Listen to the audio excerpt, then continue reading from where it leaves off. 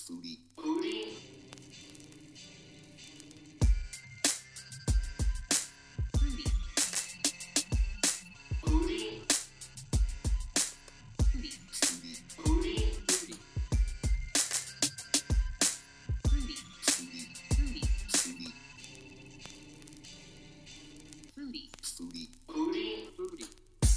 From the NotAFoodie studio in beautiful Greenpoint, Brooklyn, on Radio Rampa 620 AM, it's the NotAFoodie Show. I am your host, Tom Miele, and with me as always, it's Mike Moranti. Mike Moranti, my co-host, with whom I would not be able to do this show. Mike, it's Saturday. Yeah, it is. And we've got a tremendous show. We've got like a really crazy, like good show for you today. If you like wine or beer or being drunk or, you know, any of that stuff, we've got Sam Doyle is going to be on the show. He is a wine buyer at Wine Library, one of the largest wine retailers in the tri-state area.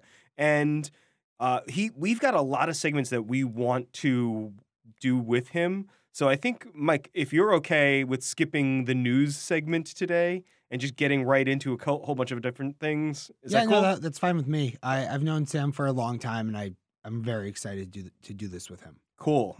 So let's talk about, instead of going through news and then a whole bunch of different segments, I want to ask you, because I know that you cooked some stuff recently. Oh yeah, I chefed it up. You chefed it up? I want to know what you cooked. What did you cook this week?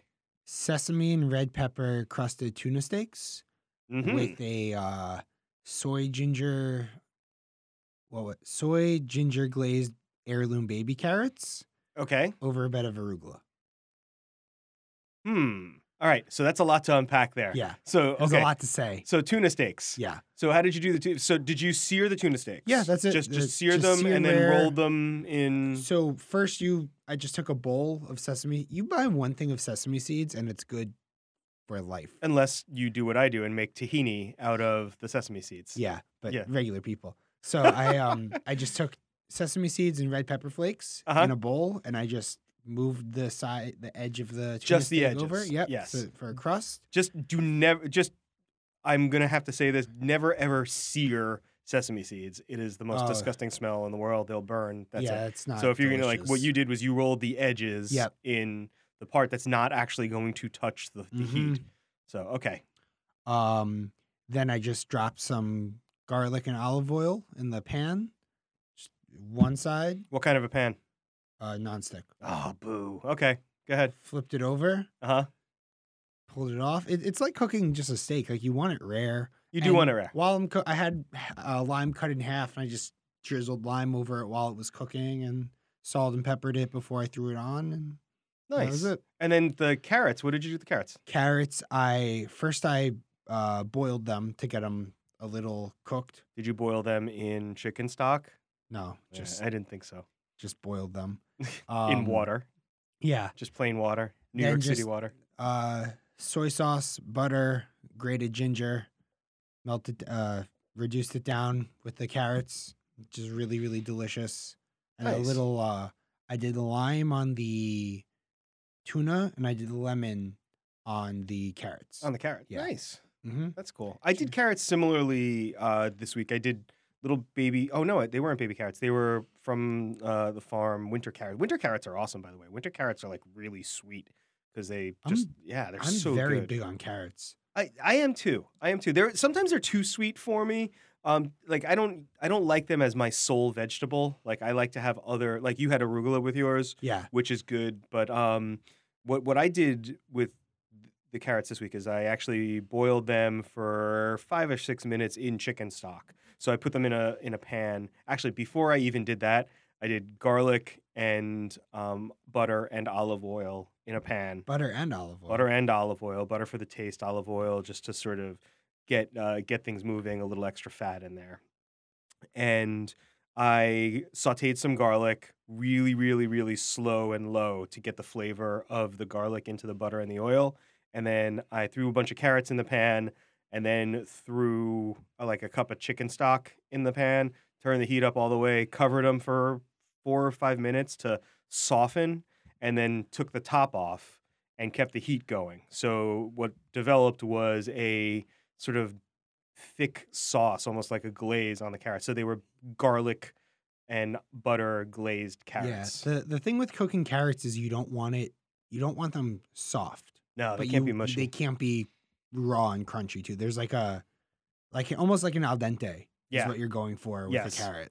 No, I know. I only bought the baby carrots because I wanted the heirloom carrots for the color, and the place I went to only had like regular orange carrots, so I went with that. Okay, cool. I cooked something else this week, and I'm not going to go into a lot of detail about it, except that I cooked another beef Wellington. What? I cooked another beef Wellington last week. You have a problem. No, well, you know me. I cook something, and then if I find that there was one minuscule thing wrong with it, I have to cook it again and see if I can get a better result.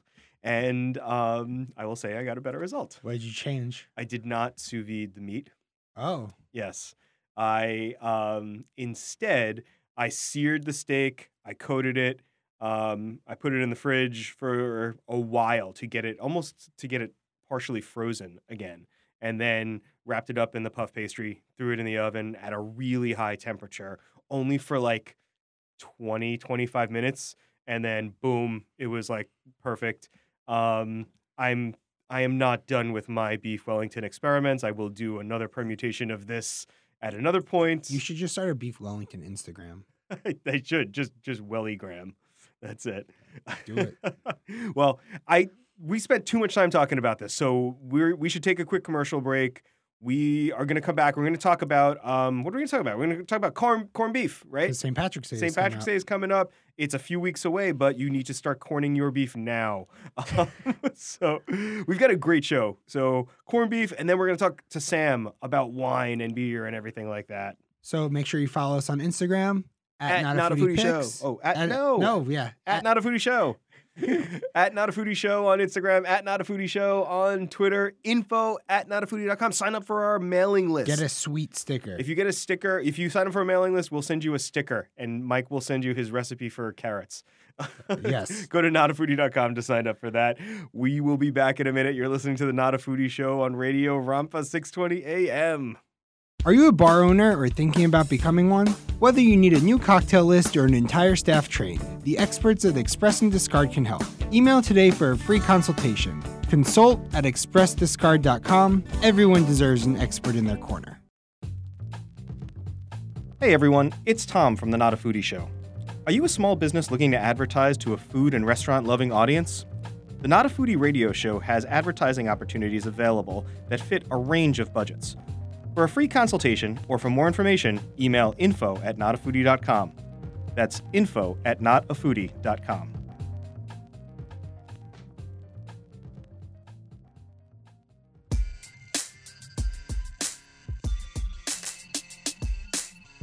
And we are back with the NotAFoodie Show on Radio Rampa 620 AM. Mike is laughing at the way I bring us back from commercial. You had a yawn that you conquered. I did. That was not a yawn. It looked like it was about to go, and you conquered it. So I'm I was just smiling. being. And we are back. I was just being cute, I guess. I don't know. So, Mike, it's March. It's mid-March. My birthday's in 2 days. Is it? Wow. Yeah. Okay. So, happy pre-birthday. Didn't we just talk about this? Or happy pre-birthday. I wanted to talk a little bit about one of the things that I do at the beginning of March, which is I get ready to make corned beef. You make your own corned beef? I do. I make my own corned beef. And it is more flavorful, better for you, and just 1,000 times better than anything that you're going to buy from the store. So what about at the bar? Especially better than anything you're going to get at the bar. When I first started working, I worked in an area of Midtown that had a lot of post-production facilities, so like a lot of editing facilities and things like that.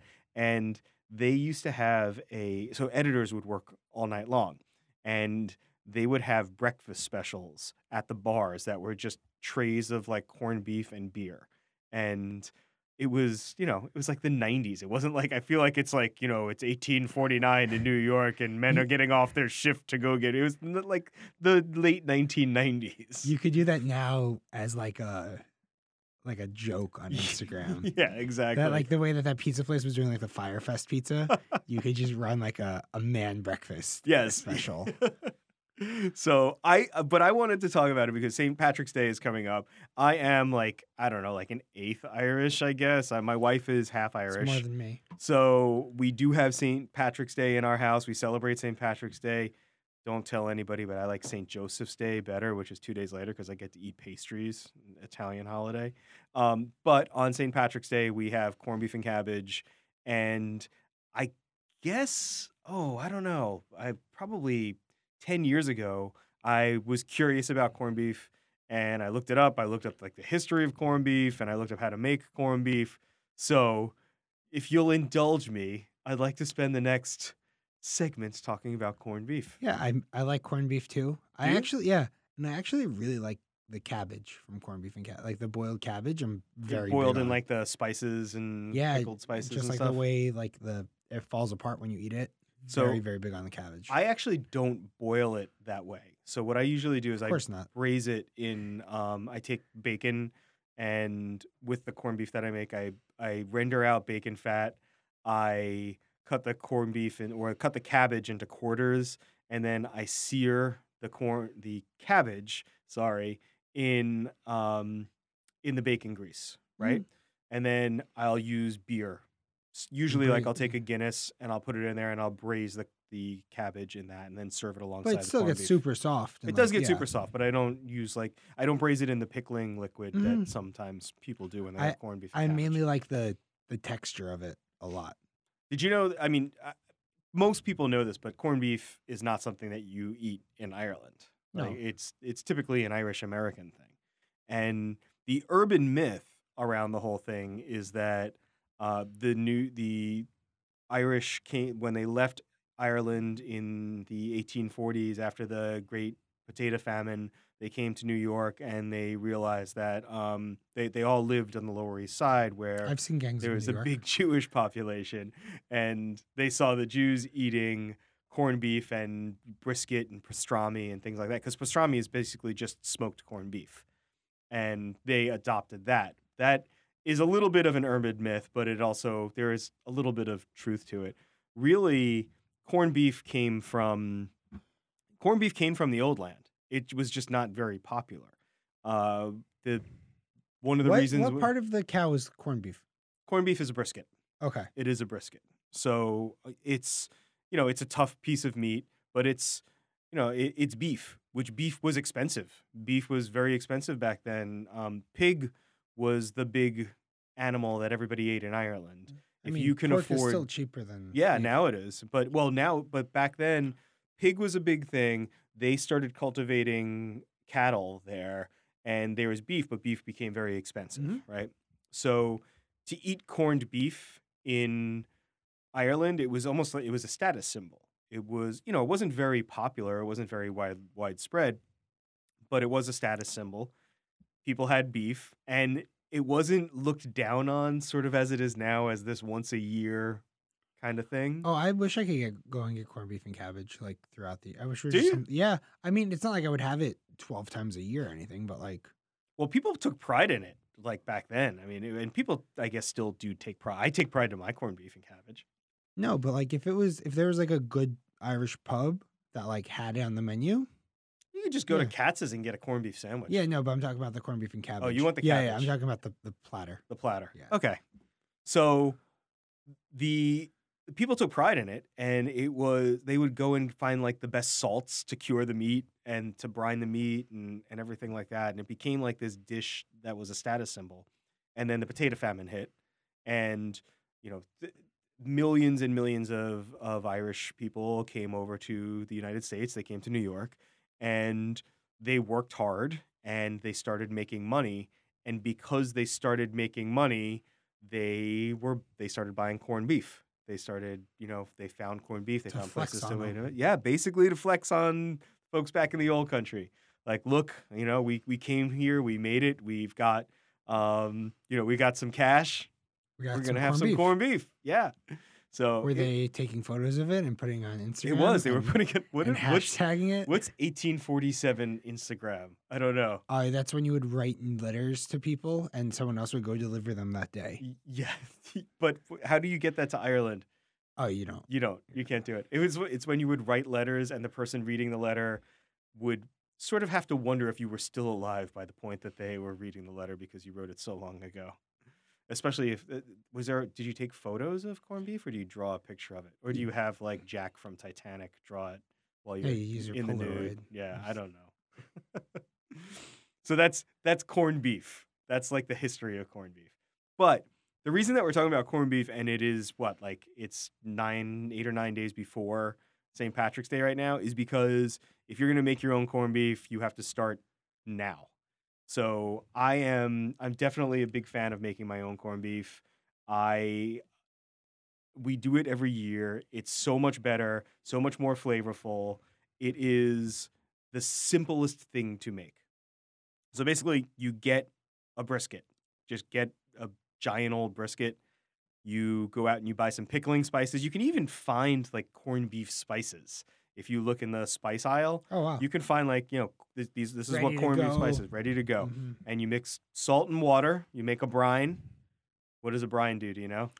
Breaks down the fat. Breaks down the fat, tenderizes the meat. That's my answer to everything, by the way. Also imparts flavor. Whenever someone's like, what does this marinade do? I'm like, breaks down the fat. Breaks down the fat. It does. Sometimes it does. Sometimes it doesn't. It always does. It depends how long you leave it in. But it tenderizes it. And it breaks down the protein, not just the fat, the proteins too. Tenderizes the proteins. So you've got your brine, you get your pickling spices. You take your pickling spices and your brine, you take your brisket and put it in, and the brine sort of hydrates the meat. The brine, the saltiness penetrates the meat, and what it does is it takes all the flavor molecules and pushes it inside the meat when it takes it in there. So now you've got this like salty, seasoned piece of meat. After 10 days in your fridge, you've got this awesome brisket that's just ready to go. And then you just braise it, or? So what I do when I'm making my own corned beef, it's usually a little bit saltier. So what I'll do is I'll let it soak in water, in cold water for like maybe an hour or two and let some of the salt dissipate out of it. Then I'll take it. I don't braise it. What I do is I slow roast it. I'll dry the meat off and I'll put like a rub on it, and it is completely non-traditional. You should do it with your everything seasoning this year. That would be awesome. That would be good. I don't know if everything seasoning would roast though, because it's got things that'll burn. But I would definitely do some sort of a rub on that. Yeah. Like I've done like peppercorn rubs and pastrami rubs. You do, but they need tweaking. No, that's a great idea. But you know what I would do? Makes a very New York dish. Instead of roasting it with everything spice, I would just coat it with everything spice at the very end and slice it that way. Yeah. Yeah. I mean, that's the way to do it. It's like like we talked about your tuna steak. You can't a while back. Like you don't want to a while back, 10 minutes ago. We talked. I know, a while back. But you don't want to sear. You don't want to burn anything like sesame seeds or anything like that. But so that's what you got to do. That's what you got to do. So I roast the corned beef. I do it sort of like low and slow. Let it. I treat it like a Texas brisket. I treat it like barbecue brisket. And then that's that. I mean, you've got this great piece of meat. And then for sides, I do the corned beef, and I do. Let's see, what do I do with the corned beef? The cabbage. I talked about the cabbage, and then I roast potatoes. Yeah, nice. So I don't do mashed potatotes or anything like that. You do dessert? No, on St. Patrick's Day, I give my kids a sip of beer, and then that's it. I'm sorry, Don't call Child Protective Services on me. That's it. Green cupcakes, I guess. Green ice cream. Whatever it is. Perfect. We got to go to commercial. Okay. So check us out on Instagram at NotAFoodie Show. It's just at NotAFoodie Show. At NotAFoodie Show. Yeah. On Instagram and Twitter. All right. See you soon. If you are listening to this broadcast, chances are you've toyed around with the idea of launching your own creative recording project or podcast. If so, BK Media Center is the perfect media facility for your needs. Whether you're a group of friends looking for a soundproof facility to record a podcast, or a more dynamic project with live streaming up to 9 cameras, the staff at BK Media Center can cater to your needs and, more importantly, to your budget, also providing flexible studio schedule. Visit the website at bkmediacenter.com or call 917-300-9123 to set up a studio tour. Are you a bar owner or thinking about becoming one? Whether you need a new cocktail list or an entire staff trained, the experts at Express and Discard can help. Email today for a free consultation. Consult@expressdiscard.com. Everyone deserves an expert in their corner.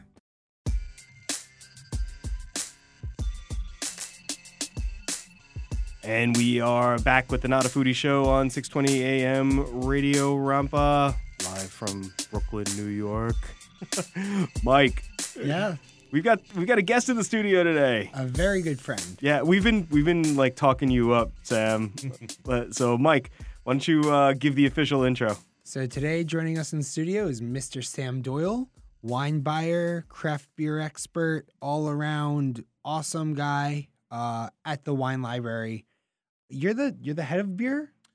Yeah, so I run the beer program nearly 100%. I have some guys that obviously work on it, but I make sure we have the selections close to about 450 different craft beers in stock. No big deal. No big deal. A couple. Along with wine too. Wine buyer, run the store. When it comes to making sure that we have representation of all wine from around the world, I think we're holding about 10,000 different selections, sold pretty much nationwide. So you have like 1,500 SKUs? Or sorry, 10,500 SKUs? SKUs. Yeah, I mean, wine and beer. case-wise, it's a lot. Yeah, I mean, we Yeah. have a ton. And we have liquor too. I mean, we have everything. I feel like if you don't know Wine Library in New York, it's one of my favorite places. Sam, why don't you give sort of a description of? So it's in New Jersey. It's in New Jersey. We are an online retailer as well. But a lot of people in New York City know Wine Library from our ability to bring wine into the city at a retail level. Cool. Yeah, and it's. I remember, and we were just talking about this off mic before. It was sort of a revelation to us when Wine Library was finally able to start shipping to New York. Mm-hmm. My wife and I would go crazy at Wine Library every time we had to go visit friends in New Jersey. Sure. Anytime we had to go to New Jersey, because as a New Yorker, we don't like crossing rivers. Yeah, I know. I hear that a lot. You're also managing their social media? Not necessarily managing it, but I am doing a lot of the Instagram lives, doing a lot of interactions. Nowadays with social media, I feel like celebrities and other things, it's the connection that you make with the people following you are the reason why you keep the relations that you do. So I do a lot of Instagram lives, walk around the store, answer people's questions, show them things that they're looking for, and just keep them up to date on all the stuff that we're doing at the Wine Library. What's your Instagram handle? My Instagram handle is Samoman, SAMMOMAN. It's also my Twitter handle as well. But Wine Library's Instagram is where I'm doing most of that work. Nice. At Wine Library? Yep, at Wine Library. Cool. Yep. That's great. So what have you seen? I think buying wine has changed tremendously over the years. Like buying wine Absolutely. is a completely different experience post-internet and Mm-hmm. post being able to ship wine, all over the place. Sure. What do you see as how it's changed over the years? We talked a little bit about, just how different generations view wine and everything like that. I find that, we always talk about wine trends and things of that nature. When I worked in restaurants, it was all about balance. And then, you have your Napa Cab drinkers and the collectors and the things of the world. But I do think it's pretty generational. I think in the older generations, people tend to drink what they've been drinking forever. Now, it may be a selection in that. But, when it comes to what they've been drinking their whole lives, they don't really go away from it. I think in the younger generations, it's about experience a ton of different things in the world. And it's easier to get someone to try 20 different wines, 30 different wines over a short period of time. And, they're willing to find that they like Pinot Noirs, Cabernets, Syrahs, things from all over the place instead of being locked into one style. I mean, I find myself as, I guess I'm an older generation. I'm older generation. Yeah. I'm in my mid-40s, right? So I have my wine that we buy at home. Like that's my home drinking wine. And for me, it's all about value. I find the best $6 bottle of wine that I can. Sure. And I buy a case of it, and, or whatever it is. And then, but when we go out, I mean, we look at a menu, but 99% of the time we just call someone over to pick something out for us. And when we go to a store to buy wine, we do the same thing. Like if there's a wine specialist, or we go to the liquor store, we'll talk to a wine specialist there and we'll say we want something interesting. How does that translate to online buying? How do you do that? So online, it's a little bit different. It's like, how do you have to do multiple things. One, the world's not going to trust you necessarily unless you're super famous, someone like Robert Parker or something. So you have to do a balance of both. You have to be able to give them a value on a wine, find a legitimacy of the wine, maybe a rating from Wine Spectator, Wine Enthusiast, things of that nature that get them intrigued to start the conversation, and then to get them to pull the trigger. Maybe have call them, reach out to them, have that conversation about the wine and why it's special, why it's different than anywhere else, who makes the wine, where's the vineyard located, things of that nature that matter to collectors and people that actually care about what the wine is. Well, when you go out to dinner, the sommelier is selling you on so much more than just like, oh, this is a Chardonnay from Napa. This is a Chardonnay from Napa that Tom makes, and his daughter and his dog are out with him every day picking the grapes. And there's, they also like make cheese on the vineyard. And so when I feel like that same thing translates really well to the retail aspect, but I don't know about online if it's... Sure, I think it translates well. I agree. I think that whole mom and pop kind of feel to it. The other thing is, in the collectible world, the people that want to actually collect wine, there's names that matter. Thomas Rivers Brown, Philip Melka. You have these guys out in Napa Valley that are big names in America that people want to get their hands off. People don't know that, yes, Thomas Rivers Brown makes, wine, or Paul Hobbs makes wine, but they don't know that they make probably 100 different SKUs of wine. So finding that great value, for instance, like I talk about Swagger Cab all the time, is $53. It's $20 less than you're going to pay for Caymus. Blows out of the water because it's made by Thomas Rivers Brown, who's maybe the most sought after winemaker in Napa Valley. And we can get Swagger Cab at the wine library? Always. I make sure it's there all the time when it's available. I mean, they don't make a ton of it, but when it's available, I buy it constantly. Nice. So do you see yourself as... where do you see yourself in sort of this wine world? Like, you're not, crazy snooty somm guy. Like, you're never, but and you don't want to be, right? Like, no chance. Yeah. One time a year at a charity event, I'll wear a suit. That's about it. I think so. I met Sam in 2014, right after I finished college. I was an intern at Cork Buzz where he was working. You're so young. And back then that's half a decade ago, and even more now. Wine has gotten... Let me revise that. I'm so old now that I'm thinking that's half a decade ago. Yeah. Well, I'm between. I'm 31, so. Wine has gotten significantly less snooty and more cool, and beer maybe has gotten snootier. 100%. The word cicerone is like really like... And some people say it's a beer sommelier. Yeah, what is it? It's cicerone. Yeah. I've never heard that. It's basically just the same thing as, taking your quartermaster somms and in the beer world, and it's just as difficult. There's not many really master cicerones. There's significantly less, I think, because it's a newer. It's newer. I think they came out guns ablazing. They made it really hard. They wanted to replicate the somm experience. Then not only replicate it, but make sure that they didn't create an exam that people can go out and pass right away. And I think there's a lot of noise that comes with that. Well, I'd love to hear your opinion as someone who knows wine, someone who appreciates wine, someone who is not snooty about wine. I want to hear some wine trends, maybe some secret wines, some value wines. I think if you could stick around for the next couple of segments, that'd be great. We got to take a commercial break right now. So you're not leaving. He brought wine, so we can't let him leave. And beer. Yeah, perfect. Great. So you're listening to the NotAFoodie Show at 6:20 a.m. Radio Rampa. We will be back with Sam Doyle in a minute. Hey everyone, it's Tom from the NotAFoodie Show. Are you a small business looking to advertise to a food and restaurant-loving audience? The NotAFoodie radio show has advertising opportunities available that fit a range of budgets. For a free consultation or for more information, email info@notafoodie.com. That's info@notafoodie.com.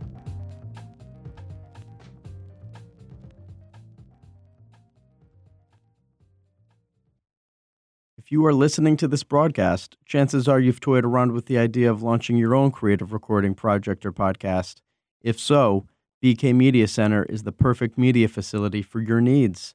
Whether you're a group of friends looking for a soundproof facility to record a podcast or a more dynamic project with live streaming up to 9 cameras, the staff at BK Media Center can cater to your needs and, more importantly, to your budget, also providing flexible studio schedule. Visit the website at bkmediacenter.com or call 917-300-9123 to set up a studio tour. Are you a bar owner or thinking about becoming one? Whether you need a new cocktail list or an entire staff trained, the experts at Express and Discard can help. Email today for a free consultation. Consult@expressdiscard.com. Everyone deserves an expert in their corner. And we're back. Thanks for listening to the NotAFoodie show on Radio Rampa, 6:20 a.m. It's Mike Moranti. Hey, and Tom Miali. And once again, we're joined with the incredible Sam Doyle. Hey, Sam. So, Sam, wine buyer at the Wine Library. We want to talk about wine trends of 2019. We had a bartender on. We talked about bar trends. Tom and I have talked about food trends. As best we could. I have a friend who's getting married, and they're doing a total DIY venue, so they have to bring their own wine. Sure. And their whole thing was, we want organic, natural, biodynamic wine. Mm-hmm. So I have a friend who imports organic, natural, biodynamic Greek wine, and we set a tasting up, and they loved it. Sure. They're in their early 30s, and that millennials, us, that's something we're into. I can't. You're into the biodynamic natural wine, wines. It being like a priority. Okay. I think that's somewhat true. Yeah. It's on trend right now. Yeah. I mean, it's definitely. I think it's on trend of people who care about the wine world. I Yeah, think that- there are people that are reading about it, following it, things of that nature. And I think there's a trend of people that want to get in the wine world, but they're already into the organic food scene, things of that nature as well. And they kind of merge that into the wine world. But I think there's still a large amount of young people that just want to drink wine, and they're willing to drink anything too. I mean, I'm willing to drink anything depending on the situation. Me too. Yeah, I don't have very high standards. Yeah. So, yeah, no. So you were saying. So, but we were saying before about age being almost like a division in trends. I just kind of want you to go more into that. Sure. So, working at the wine library, it's not necessarily, the regulars and seeing people that come into a restaurant on a small scale. The wine library, I mean, I'm seeing trends of, thousands of people ordering wine. And I find that the younger generation now, the trend is more, I want to try a million different things. I want to be advanced. I watched the Somm movie. I want to know about Italian wine. I want to know about French wine. I want to know about American wine. And I want to know about all the different things in the world, because that's what's getting thrown at me through Netflix, YouTube, things of that nature. Right. Esquire, they did the show, yeah, right? Sure, they sure. did Esquire did the show with Morgan, who I worked with at Cork Buzz. John Ross was on that show too, who was my original And these GM. are Somms, right? They're both Masters now. It's Okay, Somm the Master movie, Somms, yeah. but as a TV show. Okay. Right. So like it might also still be just like 4 guys studying for their master sommelier, but instead of like a 2-hour doc, it's like an 8-hour. Give me like 15 seconds about what the Master Somm test is. It's 4 levels, intro through master. It's just testing you on your ability to know grapes, countries, regions, how grapes taste. It's definitely geared towards restaurants a little bit more, because there is a service aspect that you Right. need to know. And to become a master, it's a grueling exam. It's financially grueling. Absolutely. It's emotionally Sure, grueling. It's Not- physically grueling. I don't want people to think I'm a master, because it's not Yeah. my style anyway. But No, I am we- very we- familiar with it, working in it, and my closest friends in the industry, some are masters. Our old Some boss trained me in the wine tasting. Okay. Yeah. Great. Also, it's a 3-segment exam. It's service, blind tasting, and theory, which is general knowledge. Cool. I want to know more about blind tasting. Maybe we can get into that a little bit, Next later. segment. Next segment, we'll Yeah. talk about Yeah, that. for sure. Look at you teasing stuff. Oh no! Well, shh! You're letting in the secrets of radio. sure. Come on, you're For letting sure. people in on that. We planned all this.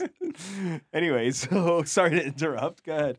So, what are you seeing? What big trends besides wanting to try 8 different white wines from Italy that you can't Sure. pronounce? Sure. Like, I mean, I think, like I said, people come to the wine library and come to us because we have such a wide selection. It's such a great store. We have our regulars that have been drinking the whole thing.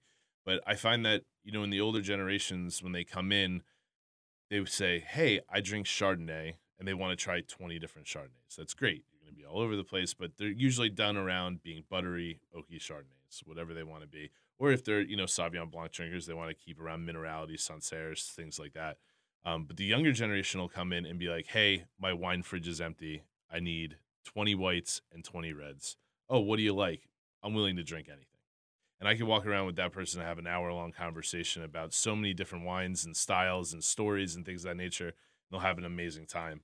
And I think that's something that the younger generation wants because we're always taking in information more than any other generation. We're always willing to try something. And I think that's where trends come from. Like a trend trend doesn't start when you go someplace and say, I want to try a whole bunch of different Chardonnays. A trend says, let's try something new. And then you see that over time develop into a trend. So what are you seeing for 2019? I see a lot of, sparkling wine from France that's not champagne. Yeah. I'm sparkling wine that's just not champagne. No, but in general. What's the word? Cremant? No. Champagne wine? Cremant. No, it is Cremant. I'm sorry. Yeah, Cremant, Northern Cremant, Burgundy. Yeah, for sure. Cremant literally means it's a sparkling wine from France. It's not champagne. That's not champagne. But it has to be made in champagne method. It has to be champenois, but not. Yeah. Yep. So it'll be Champagne Cremant de Bourgogne, Cremant d'Alsace. Cremant de Limoux. Yeah. Like, there's so many. Cremant de Loire. And they are awesome. Yeah, they're great. Champagne to me is the best wine in the world. Me too. And I can thank Laura for that. I mean, I have a tattoo of champagne on my arm. I'm addicted to champagne, and I love it. It tends to be expensive, though. I can't drink champagne all the time, but it's still, the style of it is so versatile for food. You can drink it with sushi. You can drink it with ceviche, but if you have a ribeye steak in front of you, the acidity on champagne is so high, it goes well with What do I love with my champagne? Fried chicken. Fried chicken. Yep. Fried chicken and champagne. That's a great book. And there's a couple of restaurants in the city I know that are doing only fried chicken and champagne, which is always anything fried. I'll have with my champagne. Sure. When Tom came to Sensacana, which was all sushi and ceviche, I got you a bottle of champagne. Yeah, it is. It's the best wine in the world. Sam also came to Sen. I put together a tasting menu for him and his buddies. Nice. Yeah, for sure. We had a great time. So we got bubbles that are not champagne is a trend. We were talking about natural wines. Sure, natural wines in younger generations, I think, is definitely a trend. What about orange wine? I see orange wine everywhere. Orange wine's everywhere.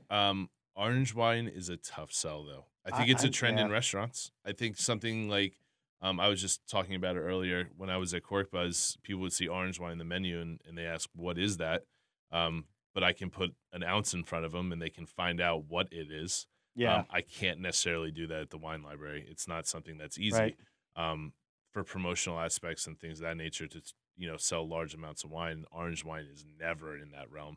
Just because it's such something that someone will read that and they'll not want it because it's not what they think. Flinty and tannic. Yeah. Like tannic white wine is weird.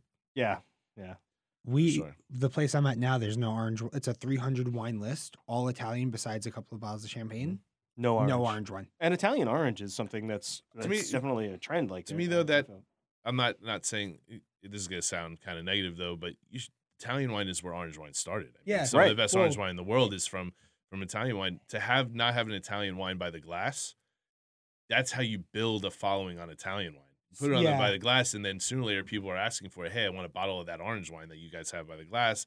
Then you can put a couple on the menu. You can build that. Maybe not in the very beginning, but that's something you definitely trend out and create that experience for someone in your restaurant. I think it's something that can happen later, but I think now it's just like they're doing so many things with the menu because it's not Italian American. It's Italian. It's straight Italian. Yeah. Sure. So they're taking enough chances doing stuff like that where they don't want to just overwhelm and also like the wines by the glass that they're pouring, it's 6 whites, 3 are like common and 3 are very Italian. Yeah. I haven't been to a traditional Italian restaurant in a long time, and actually I'm going to one in California in about 2 weeks, so I'm super pumped for that. Well, I'm quick. We didn't really talk about this, off air. We haven't planned, so I'm going to give you a quick little quiz.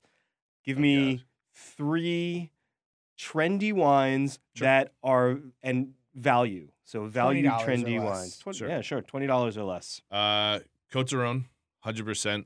There's a winery called Roche Bleu who makes mainly Grenache-based wines. They're completely biodynamic. They're under $18 a bottle. They're funky, full-bodied. They're food wines. I love funky wines. Yeah. Perfect. Second wine, I'm going to go Terrain, Sauvignon Blanc, Sancerre style wines at not a Sancerre price. From where? Terrain. So you have the Loire Valley, west to east. Sancerre being on the east. Touraine is a couple towns west of Sancerre, a lot of the same soils. You can get a Sancerre style wine, like I said, $12, $13 a bottle at that, Sancerre quality wine. Last one I'm going to nail down, this is going to surprise a lot of people, is California off the beaten path grapes. Not your Cabernets, not your Chardonnays, nothing like that. Rhone Varietals for sure. Syrahs, even some Zinfandels. I had KC Labs Zinfandel recently. It's a 12% alcohol California wine, which is super rare. Yeah. But it's definitely that all natural, spicy, really peppery Zinfandel that I had actually with Thanksgiving, and then I've probably had like 6 bottles since because I got addicted to it. So Nice. Great. Thank you. That's awesome. So, Mike, you're going to put all these on the blog, right? Yeah, I'm gonna get all the links, all the wine library links. Yes. From Sam. Cool. Great. Well, Sam, stick around. We're going to talk about blind tasting, and after this commercial break, you're listening to the NotAFoodie Show, Radio Rampa 620 AM. Be back in a minute with Sam Doyle. If you are listening to this broadcast, chances are you've toyed around with the idea of launching your own creative recording project or podcast. If so, BK Media Center is the perfect media facility for your needs. Whether you're a group of friends looking for a soundproof facility to record a podcast or a more dynamic project with live streaming up to 9 cameras, the staff at BK Media Center can cater to your needs and, more importantly, to your budget, also providing flexible studio schedule. Visit the website at bkmediacenter.com or call 917-300-9123 to set up a studio tour. Are you a bar owner or thinking about becoming one? Whether you need a new cocktail list or an entire staff trained, the experts at Express and Discard can help. Email today for a free consultation. Consult@expressdiscard.com. Everyone deserves an expert in their corner. Hey everyone, it's Tom from the NotAFoodie Show. Are you a small business looking to advertise to a food and restaurant-loving audience?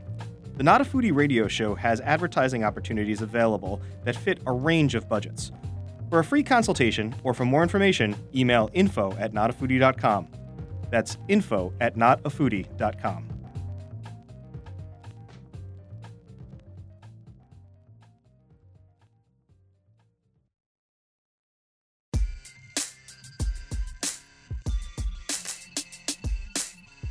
And we are back with the NotAFoodie Show on Radio Rampa 620 AM. We have Sam Doyle with us. Sam Doyle is a buyer for Wine Library. Mike and I have been talking about having Sam on for months since the beginning of the radio show, and we've been talking about just different segments to explore. And one of the things that Mike wanted to talk about is blind tasting and demystifying blind wine tasting. So, Mike, what is a blind wine tasting? A blind wine tasting is you don't close your eyes, but you don't know what's in front of you. A glass of wine is in front of you, and now it's your job to determine what it is. But you don't know. I mean, are you blindfolded? Do you know? No, that you're not blind. You just show up, and they are laid out, or they'll be in a covered bag, and they'll be poured in front of you. So you know it's a red or a white. Yeah, or a rosé. Well, you don't really get blind on rosé, but yeah. So you can see the color of the wine. It's a wine glass. You have to observe the color, smell it, taste it. Cool. Mike just picked up and slammed a wine glass down on that thing. So. So Mike, why did you want to talk about it, and why do you want to demystify it? Because a lot of people think that master soms or like sommeliers are like super tasters, right? And super tasters actually usually hate how alcohol tastes because they taste the actual alcohol, or they tend to like sugary cocktails and stuff because they're super tasters. Okay. Do you consider yourself a super taster? No, I consider that I have a good palate. It's a different thing. You too. What about you, Sam? See, I wouldn't even know because I haven't been tested, but super taster is like a scientific thing. A super taster is a scientific. Yeah, it's like a scientific thing. Yeah, okay. I think I have a good palate. It's a different thing. Yeah. I mean, I'm a good cook. I can tell the differences between wines, but yeah, I wouldn't consider myself a super taster. Yeah. So sommeliers aren't super tasters. They're detectives. They could be. Well, no, super tasters hate the taste of alcohol.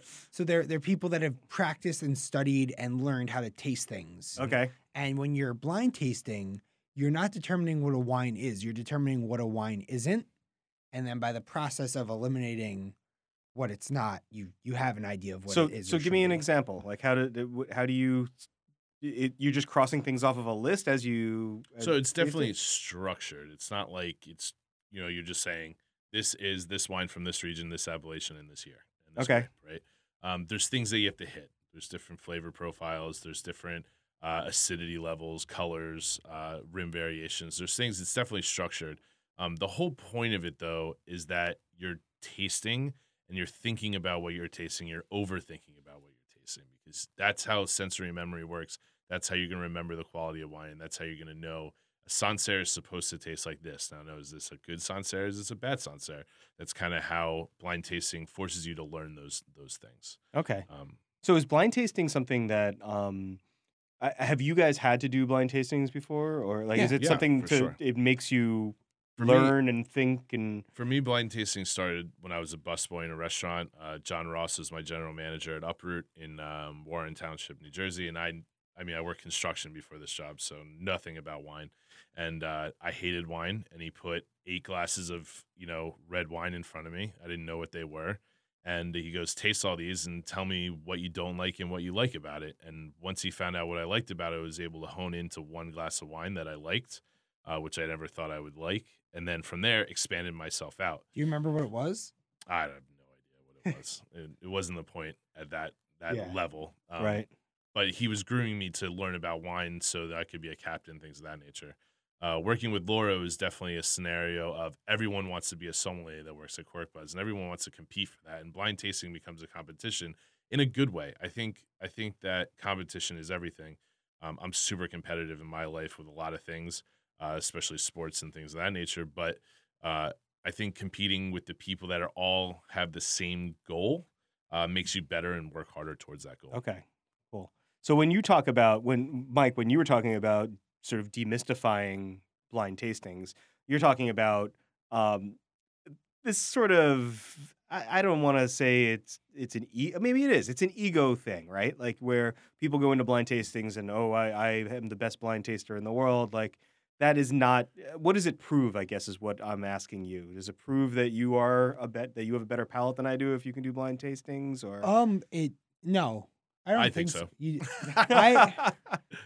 I think it proves you have more knowledge. Sure. Okay. It's not like if you get for the master somm, they give you 6. You need to call a percentage rate of all 6. Yeah, you don't have to get them exactly right. It's a percentage rate. The whole point of to me, yes, is egotistical, absolutely, because you're tasting in a group of people, and everyone's tasting the same wine, and you want to get it right, and you want to beat everyone else. But that's because your goal is to become a master somm or pass the sommelier exam. There's nothing wrong with being egotistical if your ultimate goal is to end up, being the best taster in that group to be able to move on and further your career.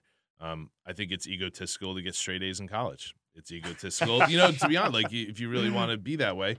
I mean, they rank students in college for a reason. They want to see the best of the best, and they want to see who works the hardest to get there. And I don't think there's anything wrong with that. But at a certain point, I think it does translate into the industry. I mean, blind tasting for me allowed me to understand all the structures of wine. So now when I'm tasting 100, 150 wines a week at the wine library, I can analyze a little bit better and I can think about it a little bit better. I don't think I've blind tasted in probably 6 months or so. Which to me, normally it's a bunch of people come over to my house and they just put a glass of wine in front of me and try to make me do it. But I mean, it does help. And I think it's something that, creates a competitive nature in someone to further their career and become more successful in the future. Nice. Do you think you need to be a good blind taster to become a good sommelier? No. No, right? Because good sommeliers are, yes, the community is great.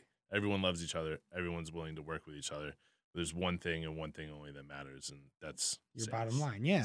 It's selling wine. Yeah. And for me, with social media and everything that I'm doing, blind tasting and the somm exam, it's self-branding. It's giving you a legitimacy. It's making people believe in you as a person, and that is the most important thing, because you can be a master somm, but if you don't have a job and you're not making sales, then what is the point of taking the exam?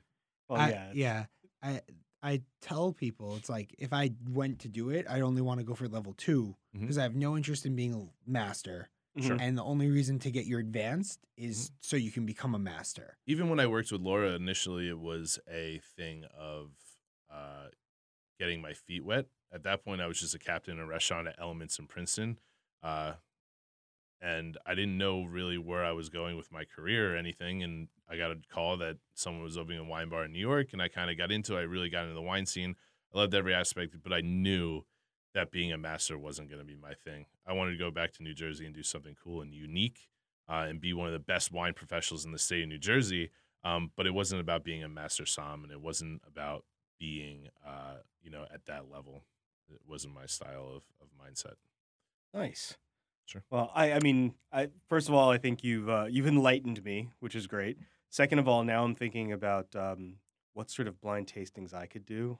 I mean, not with wine. Barbecue sauces. I was gonna Sauce, say hot sauce. I was I'm a gonna hot sauce say, fan. yeah, I'm a no, hot sauce not. freak. I mean, I can't do hot sauce. I can take the heat, but like I'm more of a flavor profile guy. Sure. You know, I hear you. Coffee. I'm Coffee, thinking yeah. pork. Cuts Pork? of pork. Yeah, I can cuts of tell pork. you. I could tell you a cut of pork Yeah. by a little bite. Absolutely, 100%. The texture. I could tell you whether it's a Mhm. guanciale, it's from the jowl, it's from the what part of Or the bacon. ham it's from. Bacon's easy. Bacon's easy. But Calling cured I could meats. definitely Yeah. do pork belly versus jowl. Sure. This prosciutto's from Parma. This prosciutto's from Yes, I could do. I Puglia. could definitely do a prosciutto di Parma versus like a Hamon Iberico. Yeah. That's cool. Yeah. So sure. good. So So, that- we need to set up dueling tastings, wine and pork. I mean, there's plenty of pairings that work well. So Yes. can't go wrong. We'll invite you back for it too. So. Oh, Yeah, I'm yeah, in for man. That's great. Sam, why don't you tell everybody how they can find you on social media again? Yeah, so my Instagram is @Samoman. That's where I kind of keep everyone up to date on, wine tastings, beers, all this stuff that I'm doing within my career. Also on Twitter. I have a Facebook page called The Bearded Wine Guy where I keep in touch with people, helping them find wines that they like. I haven't asked me anything on there, private classes, things of that nature that I roll on there as well. Other than Nice. that, talking to people and getting my name out there is. So stop by Great. the wine library, ask for Sam, Yep. tell him you heard him I'm on the our biggest, show. goofiest guy there, so you Yeah. can't miss me. Sam's a big dude with a big bushy beard, Yeah. and that's who you look for when you go to Wine Library. Absolutely. All right. Great. Thanks for joining us. We're gonna convince you to stick around for another segment. We're gonna have to, right? Yeah. We've got to. Awesome. It's Knowing our the if most anyone who knows Perfect our segment last for you, segment yeah. Oh, knows perfect. knows that we're gonna have him stay. So you're listening to the NotAFoodie show on Radio Rampa, 6:20 a.m. We're gonna be back in a minute. Hey everyone, it's Tom from the NotAFoodie show. Are you a small business looking to advertise to a food and restaurant loving audience? The NotAFoodie radio show has advertising opportunities available that fit a range of budgets. For a free consultation or for more information, email info@notafoodie.com. That's info@notafoodie.com. If you are listening to this broadcast, chances are you've toyed around with the idea of launching your own creative recording project or podcast. If so, BK Media Center is the perfect media facility for your needs. Whether you're a group of friends looking for a soundproof facility to record a podcast, or a more dynamic project with live streaming up to 9 cameras, the staff at BK Media Center can cater to your needs and, more importantly, to your budget, also providing flexible studio schedule. Visit the website at bkmediacenter.com or call 917-300-9123 to set up a studio tour. Are you a bar owner or thinking about becoming one? Whether you need a new cocktail list or an entire staff trained, the experts at Express and Discard can help. Email today for a free consultation. Consult@expressdiscard.com. Everyone deserves an expert in their corner.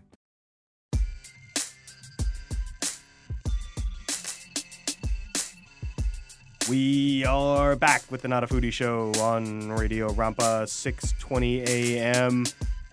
Mike, Yep, it's that time. it's the time of the day. You got to set your mind. It's late in the afternoon, Saturday. You just finished a long day of recording a grueling radio show And a podcast. and a podcast. Wait for that. We're going to drop a podcast this week, too. Sam, you're with us. Stay in the What's mindset. Always. Sam Doyle is with us from Wine Library. What are you drinking, Mike? Oh, Juan Collins. A what? A Juan Collins. My birthday is in a couple of days. Happy pre-birthday. I like tequila. Uh-huh. I also really like Tom Collins for like nice weather. What is A Juan Collins is a tequila Tom Collins. Yeah, but so you use You take out the gin and you put in tequila. Okay. So then I add agave because tequila and agave. So it's tequila, agave, some lemon and lime, muddled little lemon and lime juice, ice, top it with soda. Nice. Super refreshing. I drink it with a straw. I have never heard that, and I am like Tom Really? Collins is my that's my summer drink. Yeah. Like I felt like I wanted to bring back the Tom Collins for years, and Because it's a definitely Juan summer Collins. outside right Yeah, I know, Yeah. right? You've been picking all these 30 like warm degrees out. drinks. Like I'm picking a hot toddy, and he's like, "Oh, I'm gonna have a margarita." now. Hey, I'm in. Yeah. I'm like there are times that I know I've dropped ones on you that you wouldn't know. This one I'm like very surprised. that you've I'm never, surprised at myself. I'm ashamed a little bit. You've definitely like drank at bars with like a Juan Collins on the menu and just didn't. I just register it. probably Yeah. said forget about it. Wow. Like, yeah, no, I'm putting that in the bank for the summertime because you know my rule. I don't drink gin that's not gin. But I don't drink drinks like that in the winter. And do it with agave. Yeah. Agave just makes it instead of simple syrup. And I feel like I have made that myself, just not called it a Juan Collins.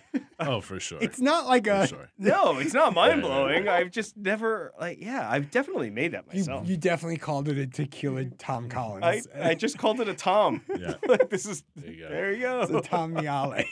Perfect. Sam, what are you drinking tonight? So this is the throwback to my guy Jake at Cork Buzz, bartender there. Awesome dude. I'm a Negroni freak, and Yes. he came up with his own version, which was Junipero, Gran Classico, and Antico formula. Ooh, I love One to Antico. one. But what's Junipero? That's It's gin. It's high proof gin. It's a high proof gin. Yep, high proof gin. Is it Navy strength gin? What's that? Is it Navy strength gin? I have no idea what that means. I just know it's strong. Okay. I just know it's stronger. But but yeah, he turned me on it, and as we always say, it's the Mr. Potato Head version of bartending. If the ingredients in a classic cocktail make sense, you can always just pop them out and put something else in. Well, like the Yeah. Juan Collins. Like the Juan The Collins. Juan Collins and the what's the name of the Negroni drink? Is it just a Negroni? It's just a Negroni that he made for made me with- only, and I got addicted to it, and I drank it like crazy. And now What- every place I go, if they have Gran Classico, I drink it. I'm not familiar with Gran Classico. It's Is it like Amaro? it's like a sweeter Amaro. It's clear. It's not as bitter as Campari. I think it's got a little bit more honey to it. and Yeah, bit it's more a little richness. sweeter. Yeah. Look it It's, up. and it's also a little. I feel like the mouthfeel. It's a little thicker. Yeah, it's heavier Yeah. for sure. Um, Definitely. yeah, no, I dig it. That's great. Mhm. Well, I mean, Mike, what's my rule about drinking gin? You don't. I don't drink gin in the wintertime, except At weddings. no. Except when I'm having a classic martini and I'm Sure. going out for steak Sure. tonight. So I am May going to I have one? have a classic Blue cheese martini. olives? No, I hate No? blue cheese Oh, I olives. love 'em. I Yeah. can't stand blue cheese Dumpster olives. dirty martinis are one of my favorite No, cocktails. see, in the I world. like- I like the blue cheese floating Really? in the gin. I just don't like love having it. to make the bartender like do it. I like them crystal But- clear. Sorry, dude. I'm in. Yeah. I just love that. I'll I tip love it. more on that. Yeah, sure, 100%. Yeah, more, because yeah. I know the. It's a pain. It's a And pain. you know what I am going to have though? I'm going to have a Beefeater gin martini. You should Oh, get a Juan perfect. Collins too. A Beefeater is Twister olives. olives only. Good. Odd number of olives. Yeah. Very very little bit of vermouth. Cool. This is not the official way to make a martini. okay. Like, That's but okay. this is the way that I grew up. You know, and there are much better gins out there than Sure. Beefeater. Quick story for our wedding. When years ago we went to the venue and we said, we need Jägermeister for my friends and we need cases of Beefeater. And the guy was like, listen, we'll get you better gin than Mhm. Beefeater. Like, no, you can have the better gin, Right, but we right. need cases of Beefeater because that's the gin that my family grew up Yep. like making. I mean, martinis on. I drink taste wine all the time and everything, but the two things you can guarantee are in my apartment all the time, and I drink at bars constantly, are Budweiser and Jack Daniels. Because that's what I Nice. grew up on. Yeah, I mean, I that's literally it. drink that more than anything else. So tonight, I'm gonna have one of those like biting martinis Oh, yeah. that has Nice. very very little vermouth. It's just Awesome. basically drinking cold gin, Perfect. which is great. So anyway, Sam, it's the end of the show. Thanks for coming on. Thanks for being with us. We are looking forward to having you back. We're going to have you back on the hope so. podcast. I'm So you've been listening to the NotAFoodie Show, Radio Rampa, 6:20 a.m. At the NotAFoodie Show. No, it's at NotAFoodie Show. At NotAFoodie Show. At NotAFoodie This is Show. You have to bad. get it right someday. At maybe if we do it enough. At NotAFoodie Show, Instagram, Twitter, at Mike Moranti, at Timiale. Go to our website, notafoodie.com, sign up for our mailing list, and we'll send you a cool sticker. Stickers are great. Stickers are awesome. And that's it. Enjoy your drinks. I'm happy you made it. This is really, really good.